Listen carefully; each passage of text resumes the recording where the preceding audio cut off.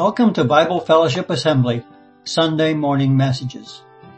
Today, Carrie Gino explores Advent in the Gospel of Luke. And now, here's Carrie.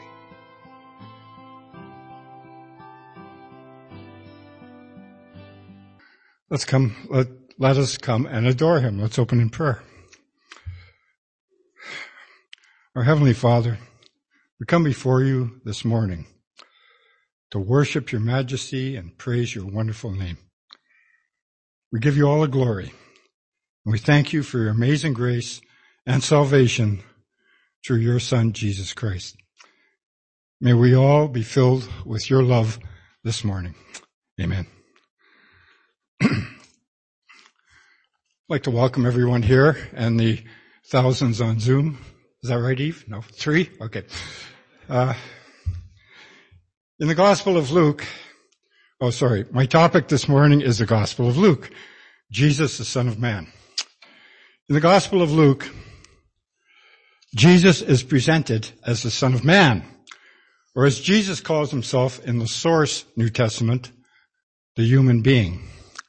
Luke is presenting not just the human Jesus, but the Messiah, the God-man who is anointed by the Holy Spirit to be the link between heaven and earth. God in human form, weak, vulnerable, ordinary, yet extraordinary in his nature, filled and empowered by the Holy Spirit to be a perfect man and a perfect sacrifice. He was truly human, yet more than human, he was true God. He was veiled in a human body to live out a real human life and to die a real human death so that we could be reconciled to God. Here's the gospel of the Son of Man, Jesus the man. His essential humanity is constantly being repeated throughout this gospel. 28 times he is referred to as the Son of Man, and 80 times in the combined Gospels. That was our Lord's favorite title for himself, one he used more frequently than any other name. The important historical insight is that the term Son of Man doesn't merely align him with humanity. It's probably taken from Daniel chapter 7. And if we read that chapter, we'll see that the Son of Man is a very exalted figure. Not just a human figure, but an exalted figure. The key to this gospel, which forms a brief outline of the book, is found in chapter 19, verse 10. And this is a very well-known passage spoken by our Lord, in which he said of himself, "The Son of Man came to seek and save the lost." As Phil pointed out 2 weeks ago, that the Gospel of John quotes Jesus as being sent. The Gospel of Luke quotes Jesus as saying, "I came." He was sent by the Father, and he came in obedience. The purpose of Christ coming into the world was to so identify with mankind that he could lift mankind out of the hopelessness of sin and depravity. The Gospel of Luke presents Jesus as God in the flesh. If God is going to reconcile man in a way that is going to bring eternal life and liberation to mankind, he has to come down to our level.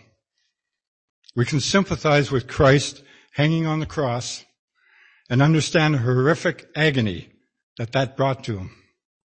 But little do we realize what it meant for Christ to become a man. In the Gospel of Luke is the unfolding of God's great love for humanity. He is so great that he stepped out of eternity and fit himself into a vessel of clay in order to redeem all of mankind. In other places, the Apostle Paul refers to him as the second Adam. Jesus Christ is the second Adam, and as such has come to undo everything that the first Adam has done. The dilemma of humanity is a downward spiral because of Adam's sin. Everything that is wrong about humanity today can be traced back to the fall in the garden. Jesus Christ has now come as the second Adam to correct that in such a way as to lift up humanity to where God wants us to be. Only through Jesus Christ, the second Adam, do we see any hope for humanity at all. It's interesting to see that throughout his life on earth, the Pharisees tried to steer Jesus in a different direction. Satan himself tried to do it. We remember the temptation in the wilderness.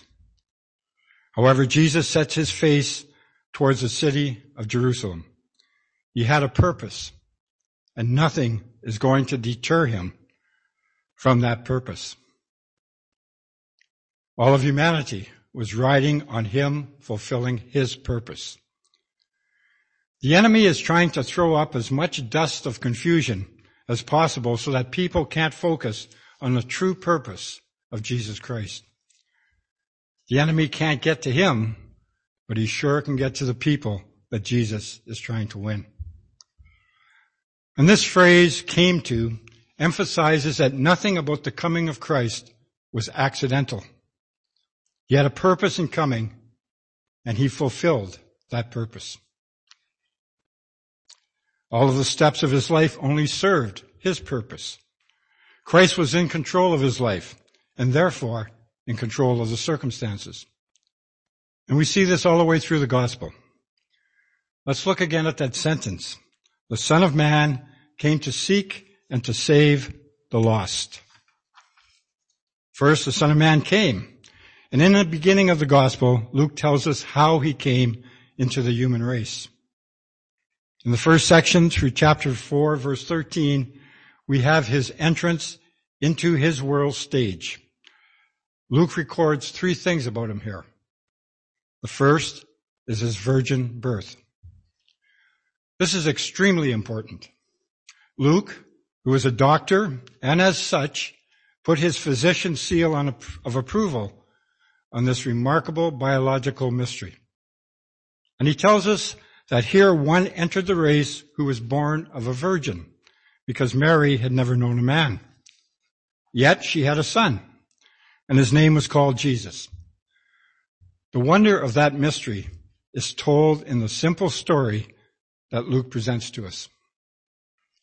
Then we have it linked with his human genealogy to the first Adam. He links the first Adam with the second Adam in this gospel of the Son of Man. Then Luke gives us the story of our Lord's presentation in the temple at the age of 12, and the way he astounded the teachers with his ability to answer questions and his wisdom. Here is the revelation of amazing mental ability. His mind presented to us as perfect. Just as his body was perfect, sinless through the virgin birth, and so he is revealed as having a mind that is perfect. Then Luke gives us the story of the temptation in the wilderness, where the Lord was revealed as perfect in the innermost recesses of his spirit. And that is indicated in advance by the announcement at his baptism.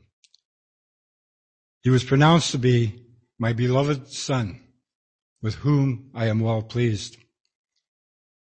Then he came to seek. The first part of his ministry consists of seeking people out, moving into the heart of humanity, penetrating into the emotions, thoughts, and feelings of mankind. And finally, he moves on to save by means of the cross and his resurrection. Chapters 4 through 19 trace for us the first part of his ministry among people, and especially his journey towards Jerusalem. The record of this journey occupies chapter 9 through part of 19 and recounts incidences along the way. Finally, we read in Luke 19, verse 28, after Jesus said this, he traveled on ahead and went up to Jerusalem. And that marks the close of his ministry of penetrating into the character and nature of mankind and the beginning of his work to save mankind. It introduces the last section of the book in which he enters a city, comes to the temple, goes up to the Mount of Olives, then to Pilate's judgment hall, to the cross, to the tomb, and then to Resurrection Day. There was never a question in his mind of his purpose and goal in this life, to seek and save the lost. The objective of Christ coming into the world is very clear. It was clear in his own mind, and he constantly tried to make it clear in the minds of people, and especially his disciples. He was not here to build an empire. He was not here to make a name for himself. He was here, however, to seek out the lost and to provide a way of salvation for each and every one. This was his priority. Not everyone would heed his warning. Not everyone would appreciate his gracious invitation that came from his lips. The word gospel, as we all know, means the good news. And Luke brings us this good news of Jesus Christ coming to seek and to save those who are lost. And Jesus comes in such a way as to deal with the problem from his perspective. We don't understand many things about God, but this is one assurance that we have. As Christians, we have become assured that Jesus Christ came into the world with the single purpose of seeking and saving the lost. And that he accomplished it to such an extent that we can come back into his family. Nothing makes us rejoice more than this. We're now part of the family of God because of Jesus Christ. For the non-Christian, there is hope for you. No matter how wrong things seem to be in your life, Jesus Christ came for the single purpose of providing for your salvation.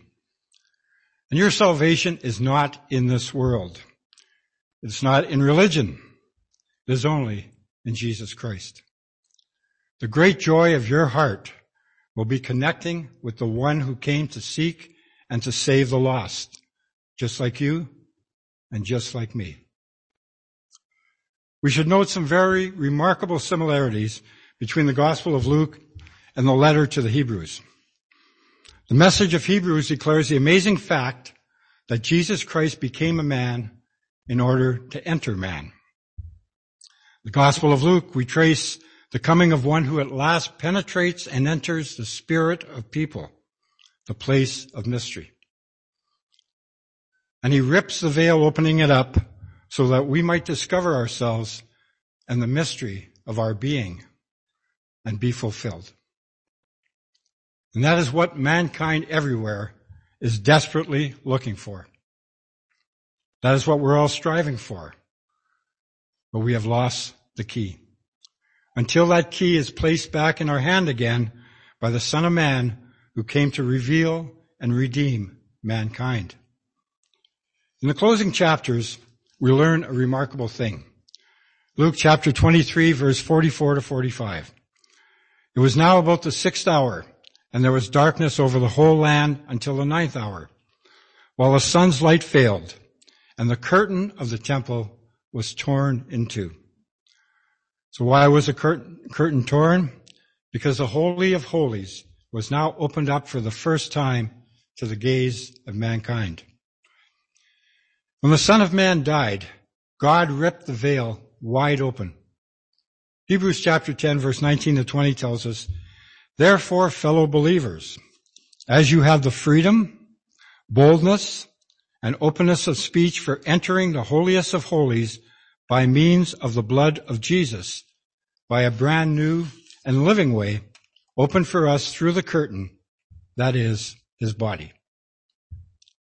And then we have the wonder of the resurrection morning and the account that Luke gives us of the two believers who were walking on the road to Emmaus, when a third person appeared and he talked with them. Some believe that the two believers might have been a man and a woman. A masculine noun is used in the Greek, but the word could refer to a couple. And since they shared a home, it is speculated that Cleophas and his wife is mentioned in verse 18. On the amazing things that he said as he opened the scripture to them concerning Christ and what had been predicted of him. They said afterward, when they knew who he was, "Did not our hearts burn within us while he talked to us on the road, while he opened to us the scriptures?"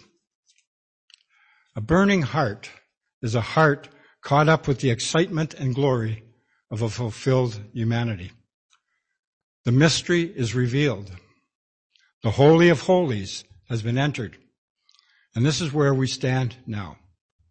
The mystery of every human heart is open to anyone who opens their own heart to the Son of Man, to the one who penetrates the depths of the human spirit, and from there reestablishes that relationship with God which makes a person what God intended people to be. Hebrews 10, verse 21 to 23. And since we have a great priest over the house of God, let us draw near to God with a sincere heart in full assurance of faith, having our hearts sprinkled to cleanse us from a guilty conscience, and having our bodies washed with pure water. Let us hold unswervingly to the hope that we profess, for he who promised is faithful. All the possibilities of a fulfilled humanity is available to anyone now, in whom the Spirit of Christ dwells. All that we want to be, we can be, in terms of love and good works. And that sums up the strange mystery of the ages, answering all the questions that have been raised by philosophers and thinkers about the mystery of our race. Why do we act the way we do? Where are we heading? What's the aim of it all? Luke has unveiled to us in the gospel of the Son of Man, the man who unveiled mankind. There's a John Lennon song that is very popular at Christmas time, and it goes like this, and I'm not going to sing, so relax. Thank you. And so this is Christmas, and what have you done? This song is made to make us feel guilty and is very Old Testament. Not that we shouldn't be helping the needy all year round, but I'd like to rewrite the song, and it goes like this. And so this is Christmas, and look what he's done. Luke chapter 2, verse 8 to 14, Christmas. And there were shepherds living out in the fields nearby, keeping watch over their flocks at night. An angel of the Lord appeared to them, and the glory of the Lord shone around them, and they were terrified. But the angel said to them, "Do not be afraid. I bring you good news of great joy that will be for all the people. Today in the town of David, a Savior has been born to you. He is Christ the Lord. And this will be a sign to you. You will find a baby wrapped in cloths and lying in a manger." Suddenly, a great company of the heavenly hosts appeared with the angel, praising God and saying, "Glory to God in the highest, and on earth, peace to men on whom his favor rests." In today's language, we could say that our Savior was born in a barn. And it probably smelled like most barns. Almost certainly it was noisy, drafty, dirty, and uncomfortable. And from the moment of his first cry, Jesus fully experienced what it meant to be human. He knows what we go through. Philippians chapter 2, verse 6 to 7 says that Jesus, being in very nature God, made himself nothing by taking the very nature of a servant, being made in human likeness. How wonderful to know that he loves us that much. Jesus reveals the love of God in his tireless effort to woo people to himself, and such love was costly. The death of God's only Son. They crucified him on a hill, and that was the cost of our redemption. Peter said in Acts, Peter said in Acts chapter 2 verse 22 to 24, "People of Israel, listen to this. Jesus of Nazareth was a man, accredited by God to you by miracles, wonders and signs which God did among you through him, as you yourselves know. This man was handed over to you by God's deliberate plan and foreknowledge, and you, with the help of wicked men, put him to death by nailing him to the cross. But God raised him from the dead, freeing him from the agony of death, because it was impossible for death to keep its hold on him." If we look at the Bible, if we look in our Bibles at the page preceding the book of Matthew, we find that it says the New Testament. But actually, the birth of Jesus and his life on earth take place in Old Testament times. So when does the New Testament actually begin? When does God accept that the laws of the Old Testament have been fulfilled, and because of Jesus, we have a New Testament? Luke chapter 24, verses 1 to 8. On the first day of the week, very early in the morning, the women took the spices they had prepared and went to the tomb. They found the stone rolled away from the tomb. But when they entered, they did not find the body of the Lord Jesus. While they were wondering about this, suddenly 2 men in clothes that gleamed like lightning stood beside them. In their fright, the women bowed down with their faces to the ground. But the men said to them, "Why do you look for the living among the dead? He is not here. He has risen. Remember how he told you while he was still with you in Galilee? The Son of Man must be delivered into the hands of sinful men, be crucified, and on the third day be raised again." Then they remembered his words. It's the resurrection that seals God's promise of a new covenant. The new covenant, or the New Testament, is a promise that God makes with humanity that he will forgive sin and restore fellowship with those whose hearts are turned towards him. And Jesus Christ is the mediator of the new covenant, and his death on the cross is the basis of that promise. Luke 22:20. In the same way, after the supper, he took the cup, saying, "This cup is the new covenant in my blood, which is poured out for you." The new covenant was predicted while the old covenant was still in effect. The prophets Moses, Jeremiah, and Ezekiel all allude to the new covenant. And we read in Luke 24:49 to 52 that a resurrected Lord tells the disciples, "I am going to send you what my Father has promised, but stay in the city until you have been clothed with power from on high." And when he had led them out to the vicinity of Bethany, he lifted up his hands and he blessed them. And while he was blessing them, he left them and was taken up into heaven. Then they worshipped him and returned to Jerusalem with great joy. The Old Testament law was kept perfectly by Christ, and all its penalties against God's sinful people were poured out on Christ. So the law is now clearly not the path to righteousness. Christ is. The ultimate goal of the law is that we would look to Christ, not law-keeping, for our righteousness. For Christ is the end of the law for righteousness to everyone who believes. Romans 10, verse 4. The old covenant was the law. The new covenant is the blood of Jesus. Which one are you under? If we're no longer under the old covenant, but the new, what is the will of God for our lives? And Phil read this from the Gospel of John 2 weeks ago. John 6, verse 37 to 40. All that the Father gives me will come to me, and whoever comes to me, I will never drive away. For I have come down from heaven, not to do my will, but to do the will of him who sent me. And this is the will of him who sent me, that I shall lose none of all that he has given me, but raise them up at the last day. For my Father's will is that everyone who looks to the Son and believes in him shall have eternal life, and I will raise him up at the last day. In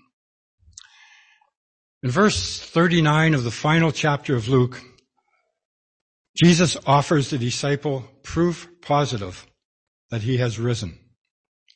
He wants us to have that same proof. He wants to prove that he is our friend and God is on our side. The basic sin of Adam and Eve was doubting God's love and friendship. Satan persuaded them that God was not their friend and that the fruit of the tree of knowledge was forbidden because in eating it they would become as wise as God. He convinced them that God was not trustworthy. The Old and New Testaments are the records of God's attempts ever since to convince us that he is our friend and that we can trust him. How much does God love us? Perhaps the best sermon I've ever read says it best, and it's very short, and it goes like this.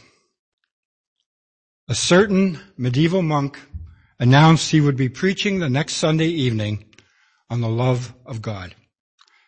As the shadows fell and light ceased to come through the great cathedral windows on that Sunday, the congregation gathered.